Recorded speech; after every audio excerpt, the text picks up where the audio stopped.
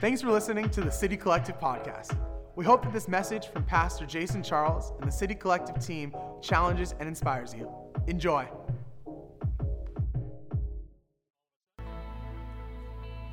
Good morning, City Collective family. Since my wife stole my line this morning, all I will say is hi.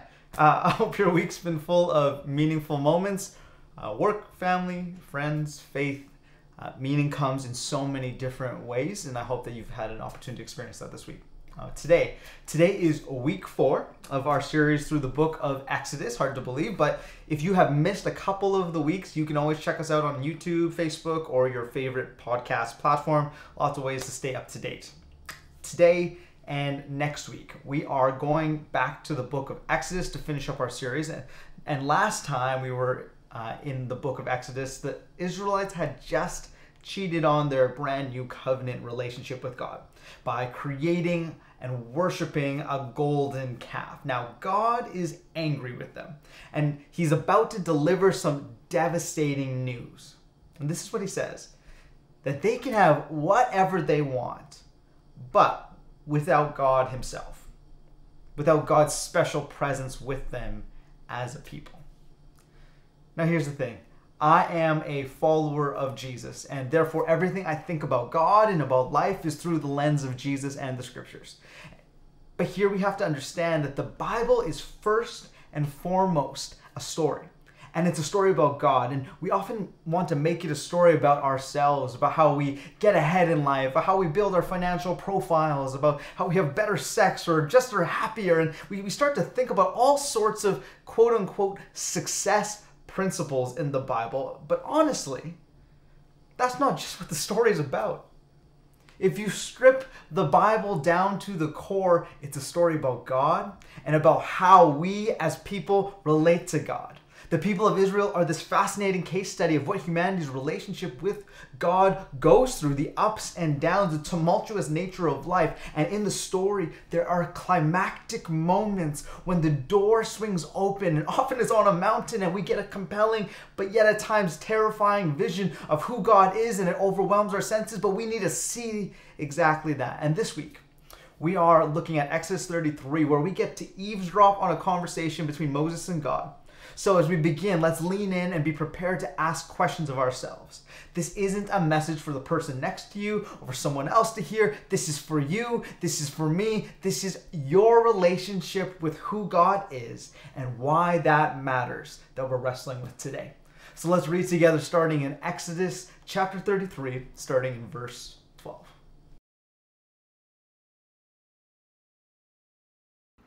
Moses said to the Lord, "See, you say to me, 'Bring up this people,' but you have not let me know whom you will send with me. Yet you have said, 'I know you by name, and you have also found favor in my sight.'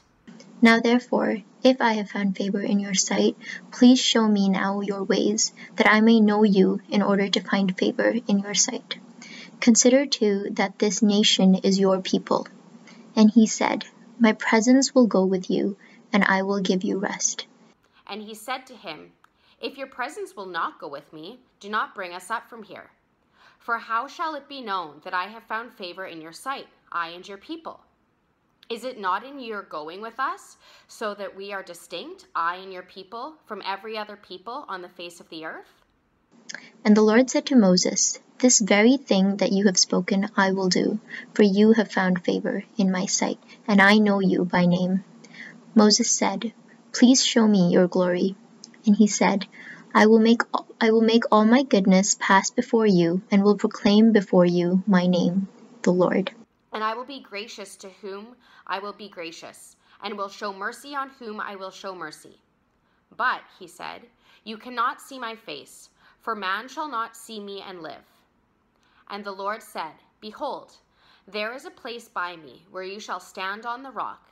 And while my glory passes by, I will put you in a cleft of the rock, and I will cover you with my hand until I have passed by. Then I will take away my hand, and you shall see my back, but my face shall not be seen." Here ends the reading. Thank you to our facilitators and to Megan and Jen here online for leading us in that reading. So here we are. in Exodus chapter 33, and Moses is asking for God to go with the Israelites every step of the way. And we read that God would speak to Moses face to face as one speaks to a friend. And at one point, Moses goes as far to ask, "Now show me your glory." And we will get to this line, but everything leading up to it is fascinating because God is not happy with Israel. But despite everything that's taken place, God is willing to keep his side of the promise.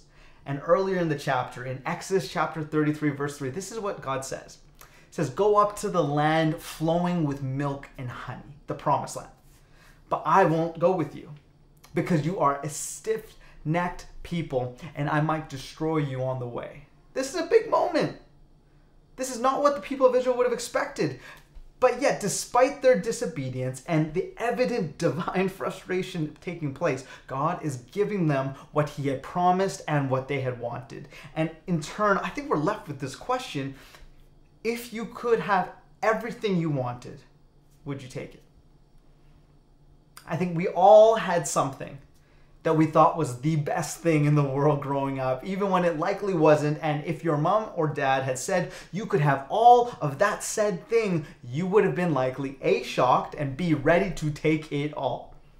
Now, growing up in the Charles household, it was a treat when there were fruit snacks in the house. And if they were there, they didn't last long. There was a variety of reasons why they were enjoyable. They were sweet. That's number one. Number two, they felt healthy. They had the word fruit in it, and they sometimes said natural flavors in the packaging, and you could take it with you. You could eat it at home. You could eat it at school. You could savor it. You could eat it quickly. Man, I love these fruit snacks, and a couple in particular were all I ever wanted: Gushers and Fruit Roll-Ups. If those still exist, shout out to them. I so love those in my home. And you think about it, and think about how you're going to get it, and how good it's going to be when you get it. Now, I want you to put this idea, this feeling, to everything you have ever wanted. And imagine for a moment that God is offering to give you whatever you want. You can have the husband or the wife or the kids you always wanted. You can have the house, business, and career too, the money, the recognition, the fame. And the blessing doesn't even stop with you. All the people who are your people, your squad, your crew, they get it too. You are Oprah on steroids. And now as I say this, I think it's a funny mental picture, but I'm going to continue anyways. Everyone is getting the goods. It is Christmas morning, Easter egg hunting, Thanksgiving dinner, Valentine's Day candy, and New Year's fireworks all day, every day, wrapped up into one. Everything that you wanted is yours. Heck, even we as a church can all have whatever we wanted, and everyone around us will love us. Wouldn't you want God to give you this? But there's a catch. There always seems to be a catch. Each and every one of us can have exactly what we want, but without God. And in this scenario, God is offering us two options: everything but him or him alone. Which one would you take? Would you take everything but God or nothing but God? And the response of the people is interesting. They mourn, and when we get to Moses' response later, we see his heart, and then Moses asks to see his glory. It's his response in that moment. He wants to see his glory, and this idea of glory is a foreign idea to us today. We don't really use that language. And in ancient Hebrew, to speak of God's glory was to speak of his presence and his beauty. Moses is asking to see God for who he really is, to see God in person. For Moses, head knowledge isn't enough. He wants to experience God. He wants to get in the glory. At this point in our journey, Moses knows about God. He's even seeing God at work. But there's a craving for more in his heart, and this is important for us to comprehend today, that to crave, to experience, and really know God, this is in Moses, and it is a feeling that is reciprocated by God today. In fact, the purpose of Exodus is a rescue story. God is rescuing his people so God can be with and among them. This is what God's presence is. God plans to dwell among his people through a tabernacle, a special tent, where he will be among the nation of Israel. It was a rescue for relationship. He will be their God and they will be his people. That's Exodus 6 verse 7. And this is why Exodus 33 to 34, they're placed right between two very important sections. Exodus 25 to 31 are instructions for the tabernacle. And Exodus 35 to 40, the people build the tabernacle. It's arranged this way to tell us that everything hinges on God's presence dwelling with his people at the tabernacle. And now, that's at risk. What is being presented throughout the Bible, and even here in this moment, is our craving for so much other than God in our lives, but ultimately the lack of fulfillment that leads to. Sure, we can build our golden calves and create moments of ecstasy, but what kind of fulfillment is there really at the end of it?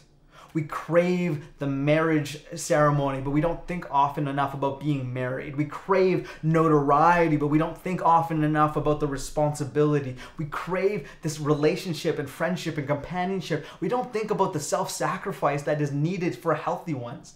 There are deep cravings that are within all of us, and God in his great love for the world allows us to pursue that which we desire, but the consequences of some of our cravings costs us that which we need. God with us. And if we're being honest, we should be honest this morning, we often would answer yes to that question, to getting everything that we wanted, because we don't really know who God is. And if we don't know who God is, then why would we think that God being with us has any significance or any value? For those of us who live in the West, we tend to think of God in the categories of philosophy. We pick up a book about God and it outlines how God is omnipotent, he's all-powerful, that he's omniscient, he's all-knowing, that he's omnipresent, he's everywhere at once. And I believe all of that to be true, but here is my beef with this. Here's my hang up, that when God describes himself, he doesn't start with how powerful he is. He doesn't start with how he knows everything there is to know, and he definitely doesn't start with how he's been around since before time and space. All true, but for God, it's not the most important thing. When God describes himself to humanity, when he comes to Moses, he starts with his name and then he explains his character. After Moses prompts to see God, show me your glory, God agrees to show his back. And in chapter 34, verse 6, it says, "And he passed in front of Moses proclaiming, the Lord, the compassionate and gracious God, slow to anger, abounding in love and faithfulness, maintaining love to thousands and forgiving wickedness, rebellion, and sin." Which makes sense.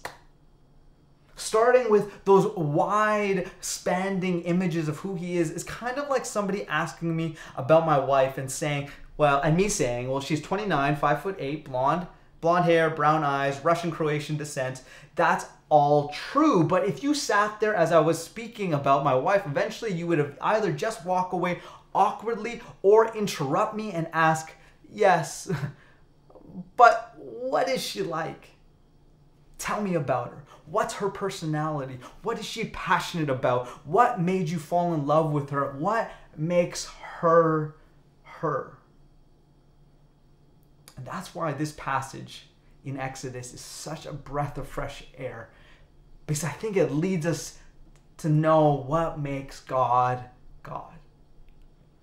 For myself, when I read this, it impacts my thinking around that question I asked at the beginning, that if I could have everything I ever wanted but without God, would I take it? Well, if God is compassion, I want that in my life. If God is an abundance of love and faithfulness, I definitely want that. So City Collective, so often we don't include God in our lives because we don't truly believe that the presence of God, being close to God, being in the glory of God, knowing who God is actually, is of any real value in our lives. But I would contend that it is because we still hold a view of God as something far and distant and not someone walking alongside us in our wilderness. And when we take a step back and we think about who God is and what that means for us, and what that means for who we are and how it has the potential to reshape our lives from the ground up, well, that will perhaps begin to change the answer that we would have previously given. This interaction on the mountain is loaded with meaning for us today. God has a name and characteristics. He's a relational being, not an impersonal energy force or a chapter in a book, a relational being that wants to relate to people like you and me, and he wants to know and be known. And often you'll hear me talk about this idea of a personal relationship with Jesus. But this is so much more than a nice line said on repeat. Look at how Moses and God had conversations. They had them as friends, as what could be translated in the Hebrew as neighbors. I almost think of two neighbors chatting on either side of a fence, like the guys from Home Improvement, the show in the 90s. They're chatting on either side. One guy's face is hidden. You get some gold nuggets every once in a while. They're chatting away. They're friends. They're neighbors. And on this mountaintop, God is expressing frustration. Moses is listening and he's responding. And then Moses says, I want to see your glory. And God says, you, me, mountain, tomorrow. Let's go. And this is in many ways uncomfortable, because it doesn't feel like how we would picture a conversation with God. In this scenario, there is pliability. There's some give and take. It sounds almost like they're equals, but they aren't. But this is what is so striking, that there are moments in the Exodus story where you might find it difficult as God seems to express real emotion and frustration even to Moses. Theologian Jerry Brashears, he says, this is God processing his feelings with a human partner. And I love this, because this isn't some deity pie in the sky. This is the person with feelings, and Moses is processing with God. In our text, God feels done with Israel, and Moses makes a plea on the behalf of Israel.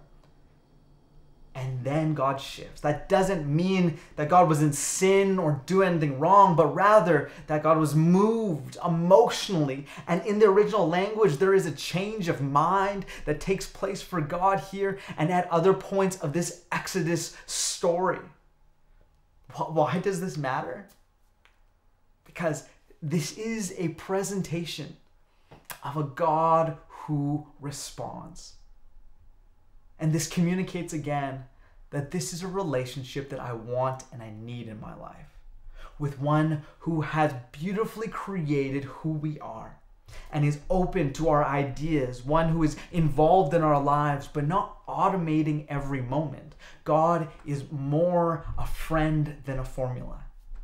So often when it comes to religion, it seems to boil down to deciphering a formula to get the life that we want. Something like morality, or do nice things, plus religious traditions, do the right things, minus sin, don't mess up, equals God's blessing. And that's the formula we seem to live by. So if we're going to put some practical things in that scenario, something like pray in the morning, plus go to church, minus don't look at porn, equals God's blessing.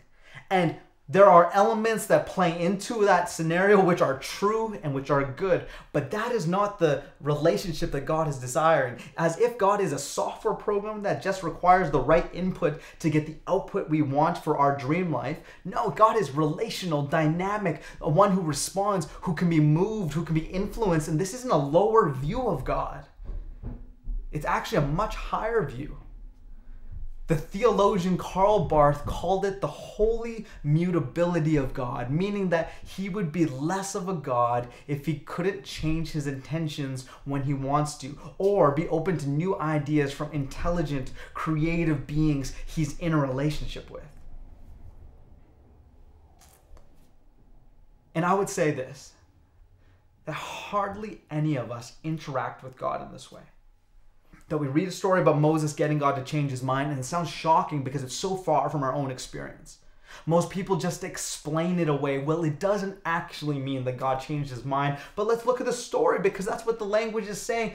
And it just seems like more than we can handle. And maybe because our theological system is so adamant that God is sovereign and in control and everything that happens is the will of God, as if there is some invisible blueprint out there behind every event in our life, both good and bad, some secret script that you and I are just living out, and we don't dare ask God to deviate from it. But this story reveals that God actually responds. Often, when we read these stories about Moses, or later in the Bible about guys like David or Paul, where there was deep relationship, we end up coming to the conclusion that, well, that was for them and not for me. And in some ways, it almost subverts the story of the Bible to simply be how other people relate to God. But Jesus came, and he lived, and he died, and he rose from the grave to lead us to the kind of relationship that Moses had with God. One that is now available to everybody. Right before his death, Jesus prayed to the Father, and he says this. He says, I have made your name known to them, and will continue to make your name known, in order that the love you have for me may be in them, and that I myself may be in them. This is Jesus' heart for everyone on the planet, and especially those who place their trust in. That you and I will know God like he did, and to join Moses in friendship with God. Now think about how this could rewire how you pray. Because a lot of us feel guilty. Well, I don't pray enough. I don't enjoy prayer. I don't even think about it sometimes. I kind of dread it when it has to come up, and we sometimes avoid it. I know we can all be in that space, and that's because most of us don't actually pray. Prayer is what happens on this mountaintop.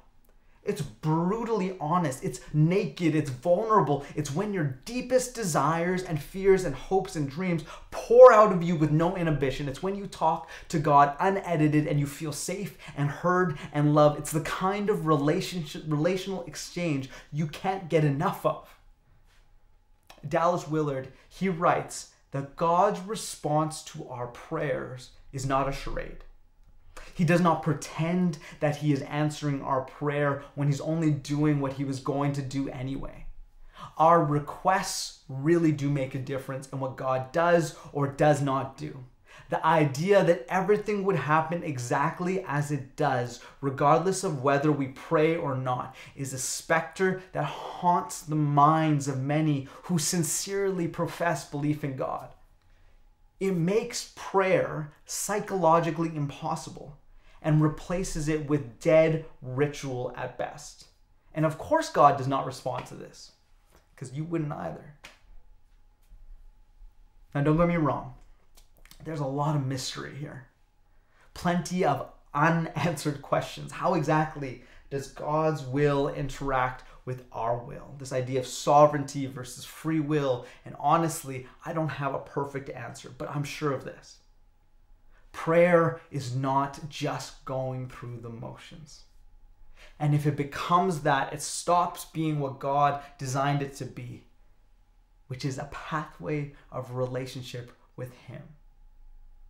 We are not merely passive set pieces in a prearranged cosmic drama, but we are active participants with God. Prayer, therefore, is much more than asking God for this or for that, but prayer is drawing into communion with him and thereby taking our privileged role as his people. That's prayer. And if this take on prayer makes you a little nervous, if it feels too close to the edge, if right now you're thinking, who am I to come to God in that way? Then remember that when you come to God, you come in Jesus' name. John Mark Comer, he talks about this phrase, in Jesus' name. That it was never supposed to be a tagline that we drop at the end of a prayer to get what we want. To pray in Jesus' name means two things. First, it means to pray in line with his character, to pray for the kind of stuff that he wants to see happen in the world. Sure, pray for a new Range Rover or dream vacation to Hawaii, and you might get it, but that's not what God was trying to actually lead you towards. The odds are that you will feel let down at some point. But when you pray for healing, when you pray for justice, when you pray for the courage to stand up for your faith, when you pray for the heart that God has for the world to build up the kingdom that is being established before us, well, that is when we can keep our eyes open, because this is what Jesus is all about.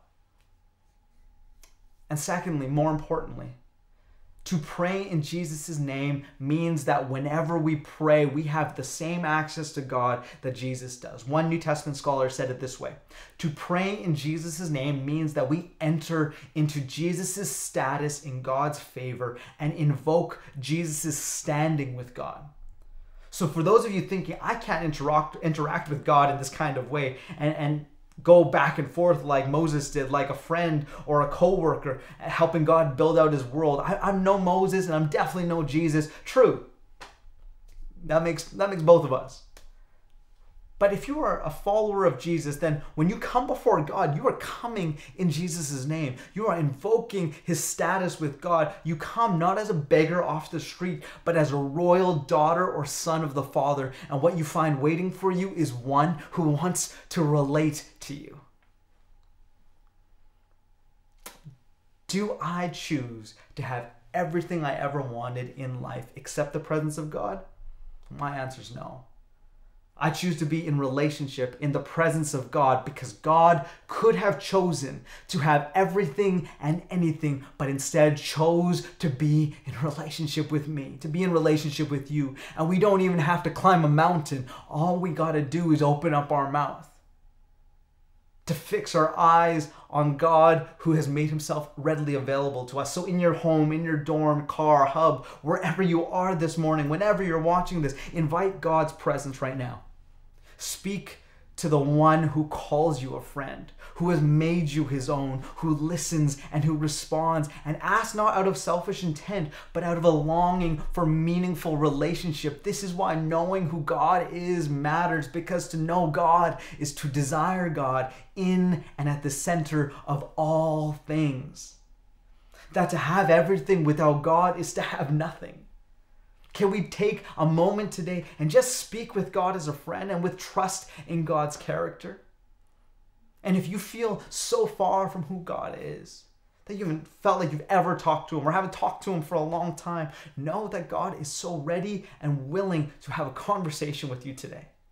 And if you don't feel like you have the right words to speak, I just would invite you to create a moment of stillness wherever you are. Still your mind, avoid a distraction, and just make yourself at peace and listen and start to talk to God, even if it's just in your mind, in your thoughts, from a confidence that God wants to have a relationship with you, and God is one who responds. So I'm going to pray.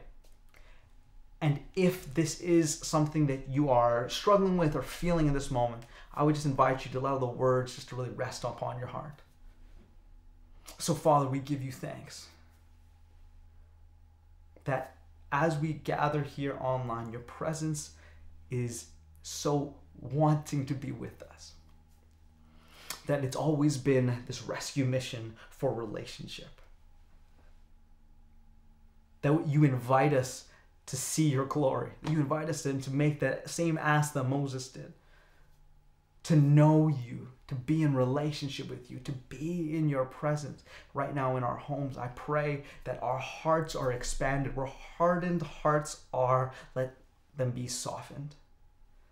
Let us have ears to hear and a willingness to speak honestly and vulnerably to a God who desires to respond. Thank you that you meet us right where we're at. For those who don't have a relationship with you, don't know what that could look like, Father, I pray that there is just an immediate peace that you place upon them, and just an openness that you would just give them a taste of what relationship with you looks like. Do what you can do. Lead us forward.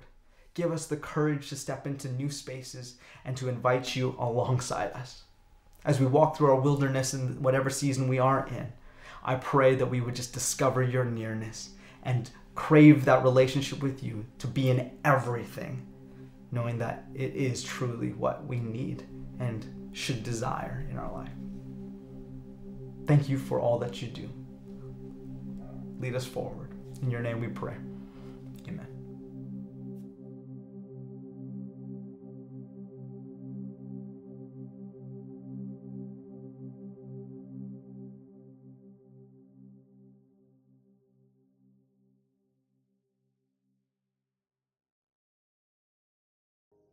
Thanks for listening to the City Collective podcast. We hope you enjoyed that message. Please subscribe to stay up to date with every weekly message.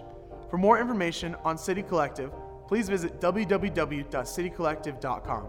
Or if you're in the Greater Vancouver area, come visit us for a Sunday. You can find more about our church and how you can get involved with what God is doing in the Lower Mainland. Have a great day.